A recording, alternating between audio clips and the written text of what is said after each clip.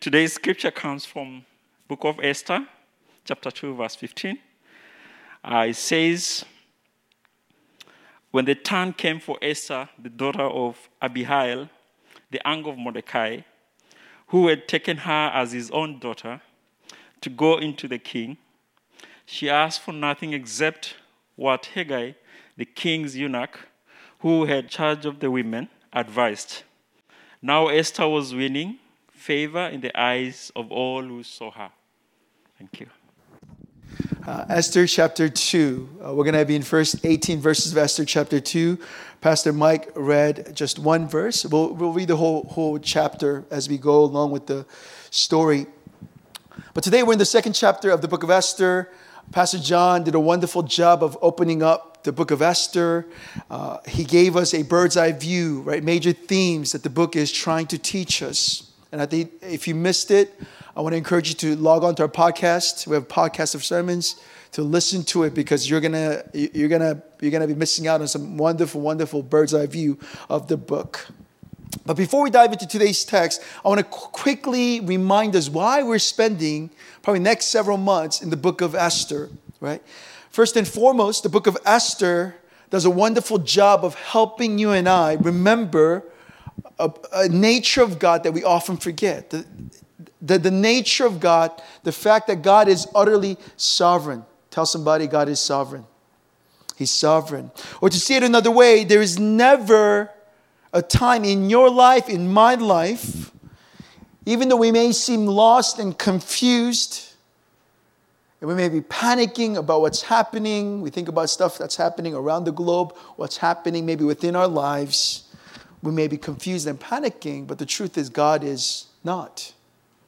Even when we can't seem to sense Him or see Him, like the songs that we sing, Esther's story reminds us that He is ever so near to us. Also, the book helps us in another way to recognize that we are not the master of our own lives. I've talked about this before in this community, right? We live in a world of convenience. We live with our technology, with our Apple Watches and iPhones, and we feel like there's illusion of control. We feel like we can control the temperature of our house, temperature of our car. We could control our schedule and manipulate all these things. But the truth is, what the book of Esther reminds us once again is we're actually not in control. That we don't have control, or the control we think we have, but God is. Yet, the wonderful news is God has invited you and I to be His agents. Although we're not the master of our own lives, He has invited us to be His agents. His pieces, His tools to be able to fulfill His wonderful promises and purposes that He has in our lives.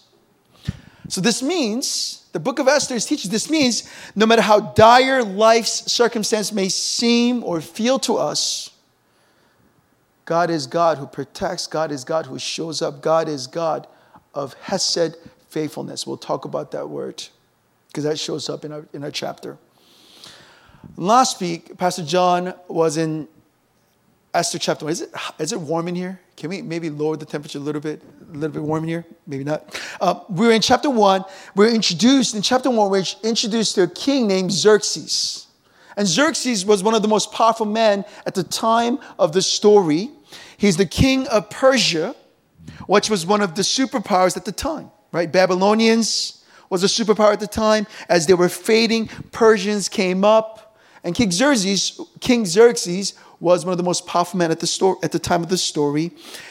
And chapter 1 tells us he throws this epic party, invites all of his leaders, generals, managers, satraps, and he throws this great party to not only celebrate, to really show off his power, to make sure his men believe he is wealthy and powerful and trustworthy, perhaps because he was preparing to go to war against the Greeks. He needed to get buy-ins from all of his leaders. So he throws this extensive party.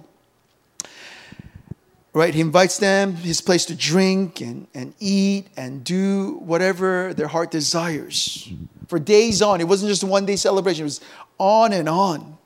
And one evening, chapter 1 tells us, when he had too many drinks, he tells his wife, he sends his men for his wife, queen at the time, Queen Vashti, to come and display her beauty in front of his men who are drunk, who are partying, right?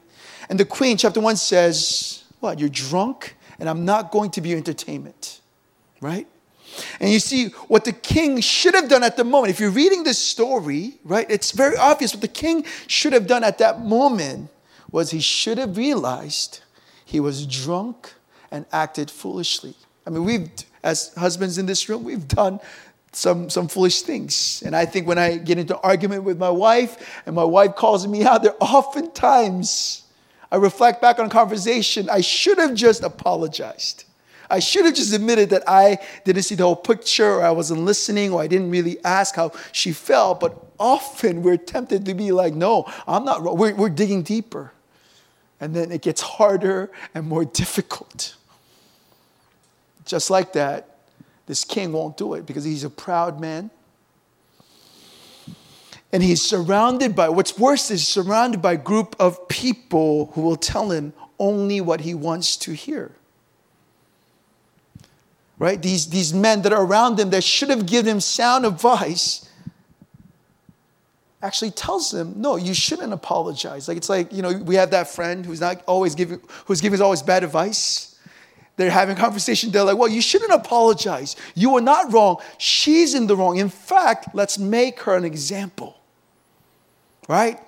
What if our wives hear about what your wife did? You're the king. And what if they disrespect us? So these foolish advisors advise the king to dethrone the queen.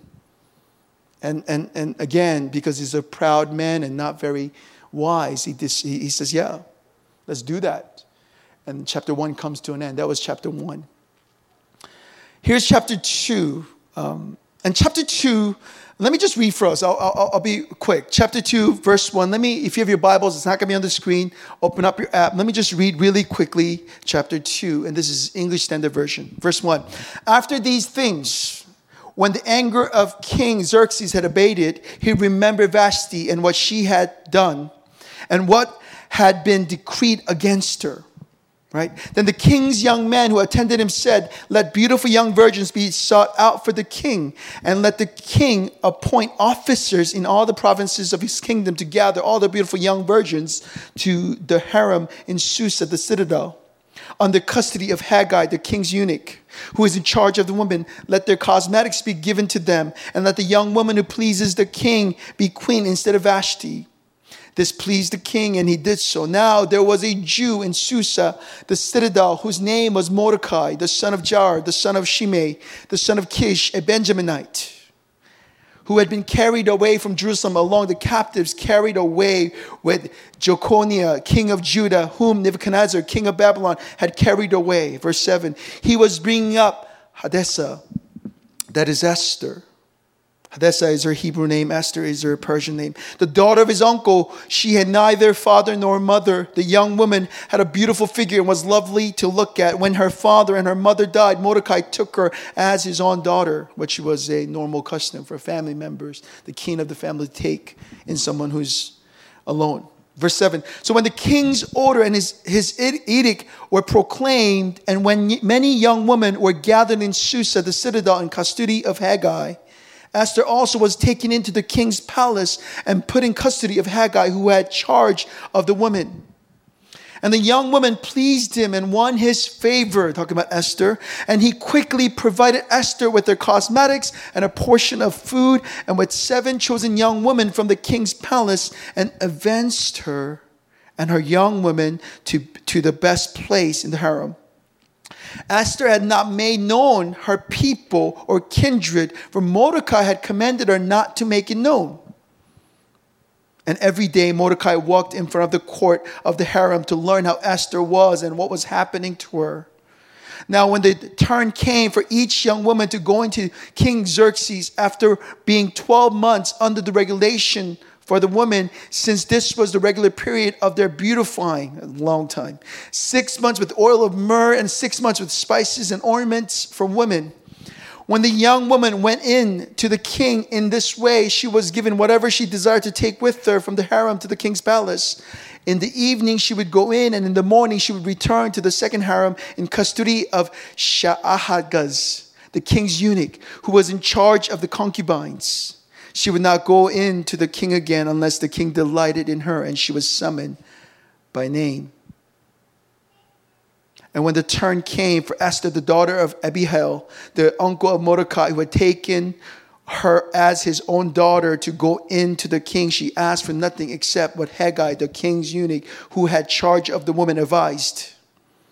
Now Esther was winning favor in the eyes of all who saw her. And when Esther was taken into King Xerxes, into his royal palace, in the 10th month, which is month of Tebeth, in the 7th year of his reign, the king loved Esther more than all the women, and she won grace and favor in his sight more than all the virgins, so that he set the royal crown on her head and made her queen instead of Vashti.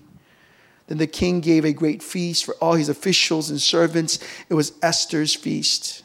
He also granted a remission of taxes to the provinces and gave gifts with royal generosity. That's where we're gonna unpack verses 1 to verses 18. So verse 1 says, after these things, right, what the author is telling us is a significant time has passed between chapter 1 and chapter 2. Many assume there was about 4 years in between events of chapter 1 and events of chapter 2. And during those 4 years, his story tells us King Xerxes went to war against the Greeks, another superpower at the time, and he was utterly defeated. He came home defeated. And that's where we pick up the story in chapter. That's what most historians believe. Chapter 2 is after this defeat that he's tasted. Verse 1 tells us after some time, after this defeat, the king comes home and it says he remembered Vashti. It's like a lover who's broken up with his ex and looks back and says, man, she was really good, or he was awesome. I should have made things work out. It's obvious that the author tells us he missed her, right? He begins to recognize, right? Perhaps he begins to recognize he shouldn't have listened to his men, should have, tried to make things work with Vashti. Yet there was nothing that he could do at this point, because why? He was trapped by his own foolish decree that he had made at the moment of high emotion. When he was angry, he made this decree and he can't take his words back. No decree made by the king can be reversed. Right? So the king's advisor, being afraid also if Vashti was to be restored, right? Their own lives could be in danger, for they were the ones, they came up with this decree and advised the king to make this decree. If Vashti came back to power, she could remove all of them. So the man in his court puts a plan together for a new harem composed of the most beautiful virgins in all of the empire. And verse 5, author tells us this plan that these men have come up with pleased the king, and he did so. This plan pleased the king, and he did so. See, whenever we see sin, whenever we see moral failure in Scripture, in all of Old Testament, this sentiment comes to Scripture over and over again. This idea, the plan pleased the king, and he did so, right? This idea that was true of the king in our passage, that is true of Israelites in the book of Judges. If you read throughout the book of Judges, one of the main themes that the book of Judges tell us is that everyone did what was right in their own eyes. Is this sentiment, right? And let's be very clear about what the king and his men are planning to do. This was not some wonderful beauty pageant. I've read some commentators who were like, this was beauty pageant. This is not a wonderful beauty pageant where you get to present your talent and you get a medal or you get prizes. No. If not, all of the young women, or most young women in this story, were probably taken against their will. I wonder how many young girls hid when the king's officers showed up to their town to abduct them. Heartbroken parents having to hide them. Perhaps many of the girls at the time ended up marrying anyone who was available to avoid being taken. Right? This was a harsh thing for all the women that were taken. It wasn't like they were going to live this posh life. If you had one night with the king, and if the king did not delight in you for the rest of your life, you cannot get married again. You live a very lonely life for the rest of your life. I mean, you'll have nice palace, nice home, but that's about it. This was something that was just not very good. In verses 5 to 11, we're told it's not until midway of chapter 2, Esther finally enters the story. I mean, wow, we've waited this long to hear about Esther. Esther finally enters the story, and she is introduced as a cousin of a Jewish man named Mordecai. I always loved Mordecai. It was such a wonderful name. Mordecai, Esther was orphaned, and Mordecai was her cousin. He took her in. And Mordecai is described as a man of noble character and wisdom. Right? And throughout the story, we'll see Mordecai show up, and he is one man who is not afraid to do the right thing. He takes care of his cousin. He watches over her. And author tells us Mordecai is from the tribe of Benjamin. We know tribe of Benjamin. We know some famous Benjaminites in the scripture. Right? In fact, he is of royal blood, descendant of a man named Kish. And Kish is known to be the father of King Saul, the first king of Israel. Right? So he is from the family line of King Saul. And so what the point of this whole description of describing Mordecai is, the author wants us, the audience, not to miss this very important point. What's the point? That Mordecai and Esther, they're part of God's people who were exiled into Babylon. Right? This is very important. Now, they're being identified as God's own people. In verse 7, right off the bat, we are told that Esther is her Persian name. She's actually introduced as Hadassah, which is her Hebrew name. She's the only character in all of the story with two different names. Not Mordecai, not other people, but Esther is given two names. And this is very intentional on the part of the author, right? What the author wants to do, what the author wants the audience to know, is that Esther will have to learn to live between these two very different cultures. She's going to have to navigate the culture that she grew in as a Jewish girl, and also culture that she was thrust into as a Persian woman. And these two identities in the future will come to direct conflict as we read this story. But author tells us also, not only she was orphaned, not only she was a Benjaminite, but also she was a woman of exceptional beauty. She was lovely to look at, right?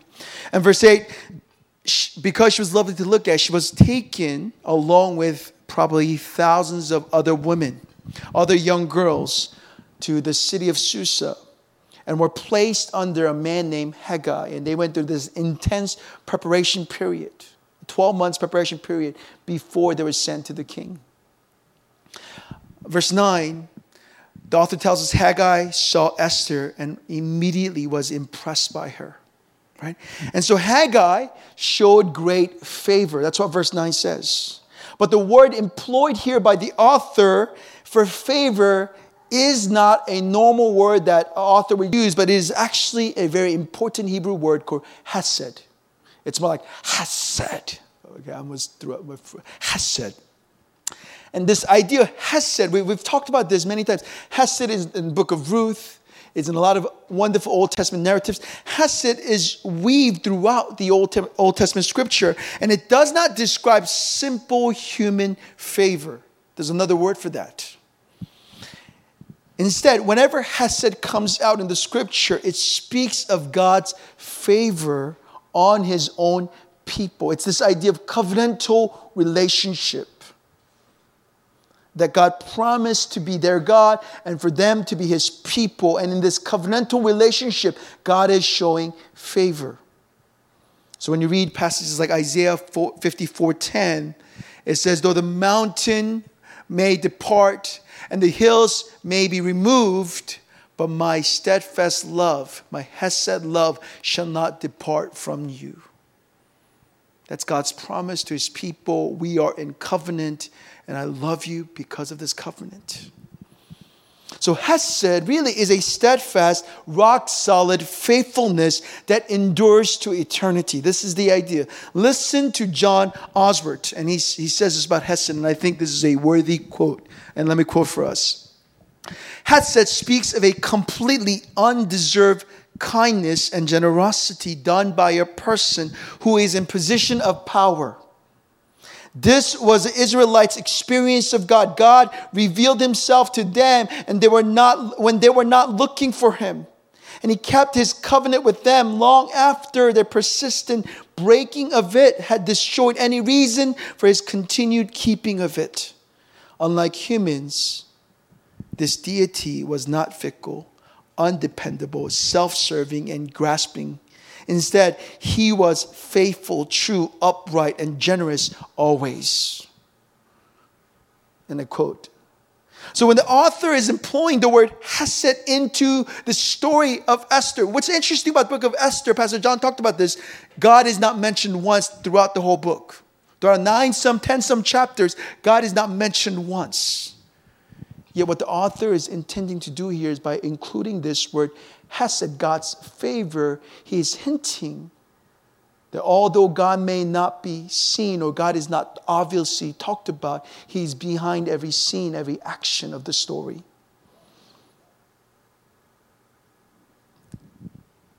It reminds us that this word Hesed should jump out at us and remind us that God is intimately involved in every step of Esther's life, but also every step of you and my life as his people. You see, despite all the sin, all the greed and lust and human foolishness that is displaced in both chapter 1 and chapter 2, from this king's life, these men, what's interesting about the story is none of these actions have altered God's steadfast Hesed love for his own people. We're going to see it in chapter 3 as story develops.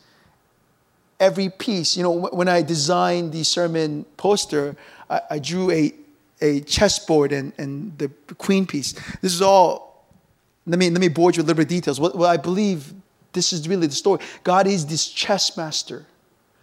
And no matter what everybody is trying to do, God has a clear plan, clear idea of how he's going to actually save his people. And that's really the story of Esther. So here's the one thing that the author does not want us to miss as we walk through chapter 2, is that, friends, as we journey with Jesus, there will be times where we may feel utterly confused about what God is doing. We may feel utterly lost or even abandoned by God. I've experienced that. Maybe you're experiencing that now, or you've experienced that in your past. As you walk with God, you just don't know, but things are not going well, and you feel completely abandoned or confused or not sure what's happening. You've experienced some form of injustice at home, at work. Someone betrays you or particular storms of life, sickness. Something you didn't expect happened. Right? And in those moments, it's easy to doubt. It's easy to mistrust. Easy to question God. It's easy to want more control. But displaying faith is difficult because why? Faith is not easy. Mistrust is easy. Doubt is easy. Wanting more control is human nature. But faith is of God. Yet God has always proven himself. Whenever we read through Scripture, whether that's Old Testament, New Testament, God has proven himself to be Emmanuel, God with us. Not God from afar, not God who's away, not God on vacation, but God with us, God Emmanuel. That means whatever you're facing, whatever we're going through, whatever we're experiencing today, those realities, because those are real challenges and problems you're facing, does not define God's relationship with us. That he's not far from us, that he's not blind to our tears, that his ear is not deaf to our cries. He sees us, he hears us, and he will continue to protect protect, comfort, and move us to fulfill his redemptive work in us and through us. That's really the story. Not only Book of Esther, not only Scripture, but you and my life. Because when you think about Esther's situation, for Esther, everything has been decided for her.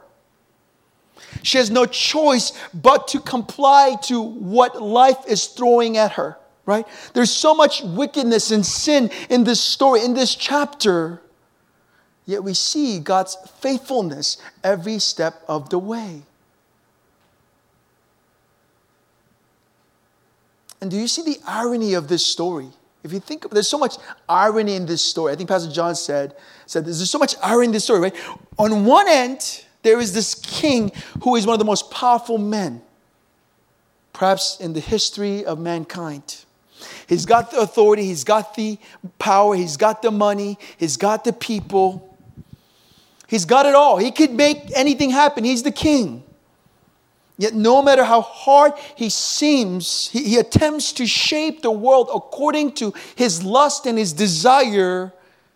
You see, when you step back, we see that he is not in control. He cannot escape the plan of God, even the most powerful man. Then on the other side, there is Esther, who is the least powerful person, at least in this story. She's a foreigner. She is an orphan. She doesn't come from a wealthy family. She doesn't have the right pedigree or the connections. Yet these realities means nothing because God is on the move. God has chosen Esther and God wants to save his people through Esther, and he's going to do it. Doesn't matter what she doesn't have.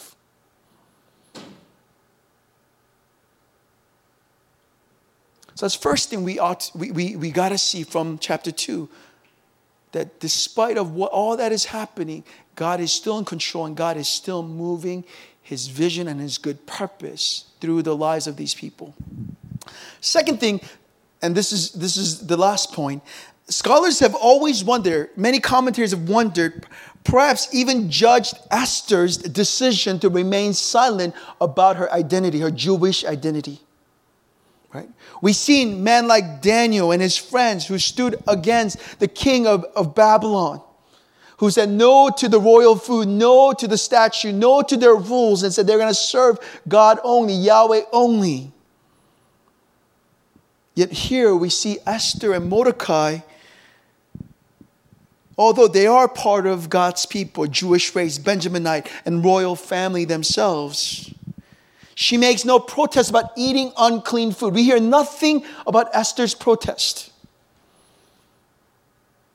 Or doesn't even protest against the idea of being married to a pagan king. So how are we to reconcile these decisions and choices? Perhaps we feel uneasy about hearing Esther as someone who had to go sleep with a pagan king. But we got to remember the context, right? Esther and Mordecai is not in Jerusalem. They do not have access to the temple or the Torah. They're foreigners struggling to maintain their relationship to Yahweh in a very pagan culture, pagan nation.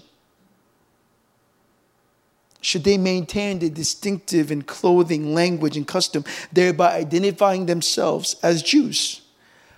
If they assimilate to the culture in which they were living, would it compromise their faith? These are real questions we're asking as we approach this book. These are real challenges not only for Esther and Mordecai, but these are real challenges that you and I face every day as we go to work, as we work for our secular companies, as we have our non-Christian friends and in relationship with them.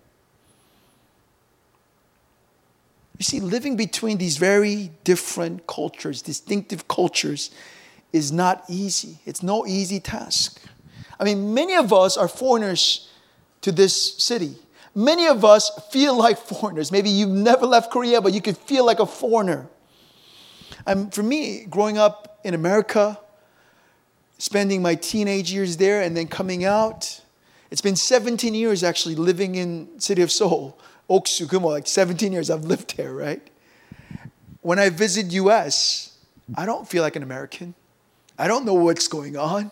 I go to Best Buy and I'm like, yo, you have AS? They're like, what's AS? Warranty, right? You come back to Korea And you're here, and I definitely don't fit in. Half the time, people think I'm a hip hop artist. I don't know why, right? Living these dual culture is hard. It's challenging.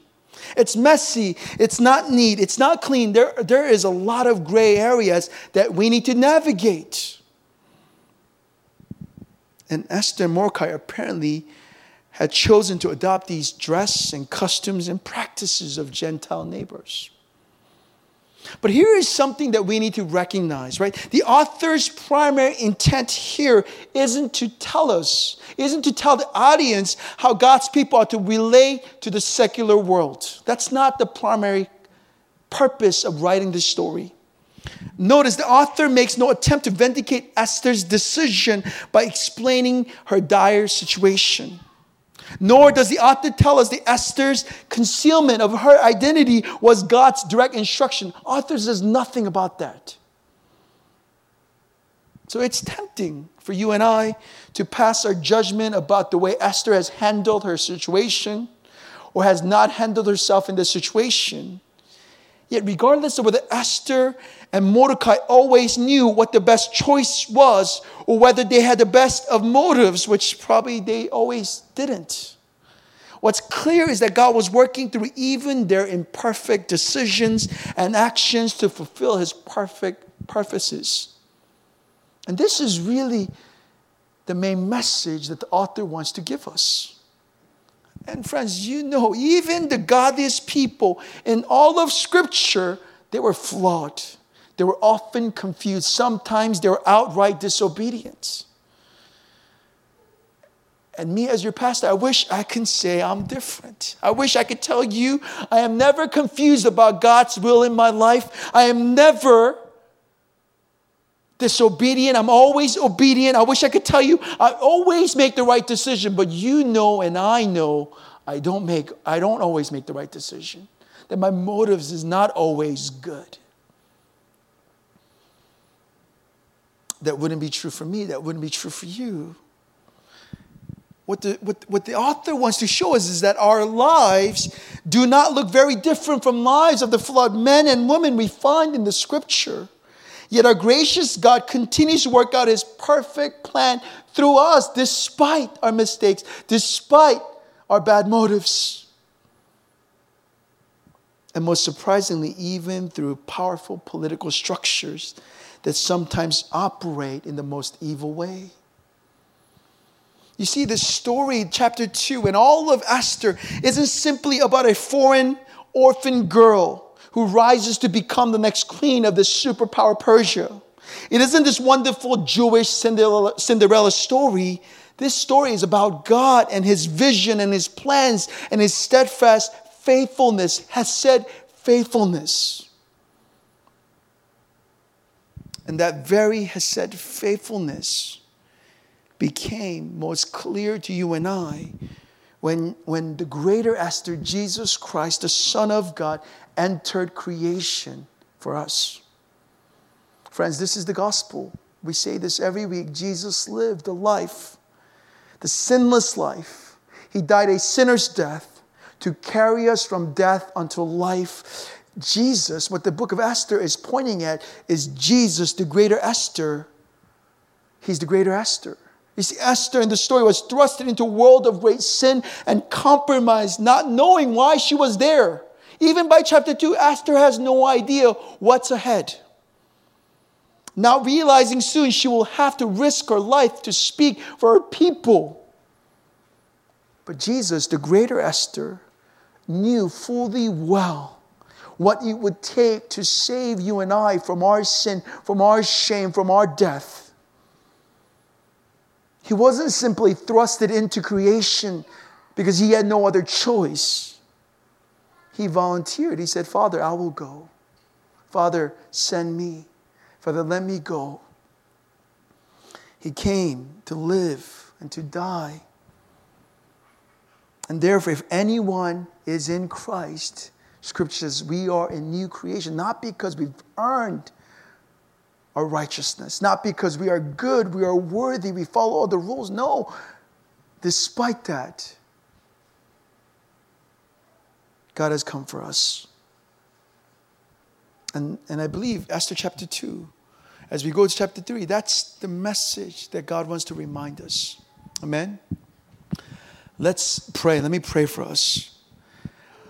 Lord, we thank you for this complex story. There's so much gray in the life of Esther and Mordecai. And Lord, we confess, we also live in a world that is gray. Our lives, whether it's at work, at home, whether when we're alone or with other people, we're making choices and we live in the gray, God.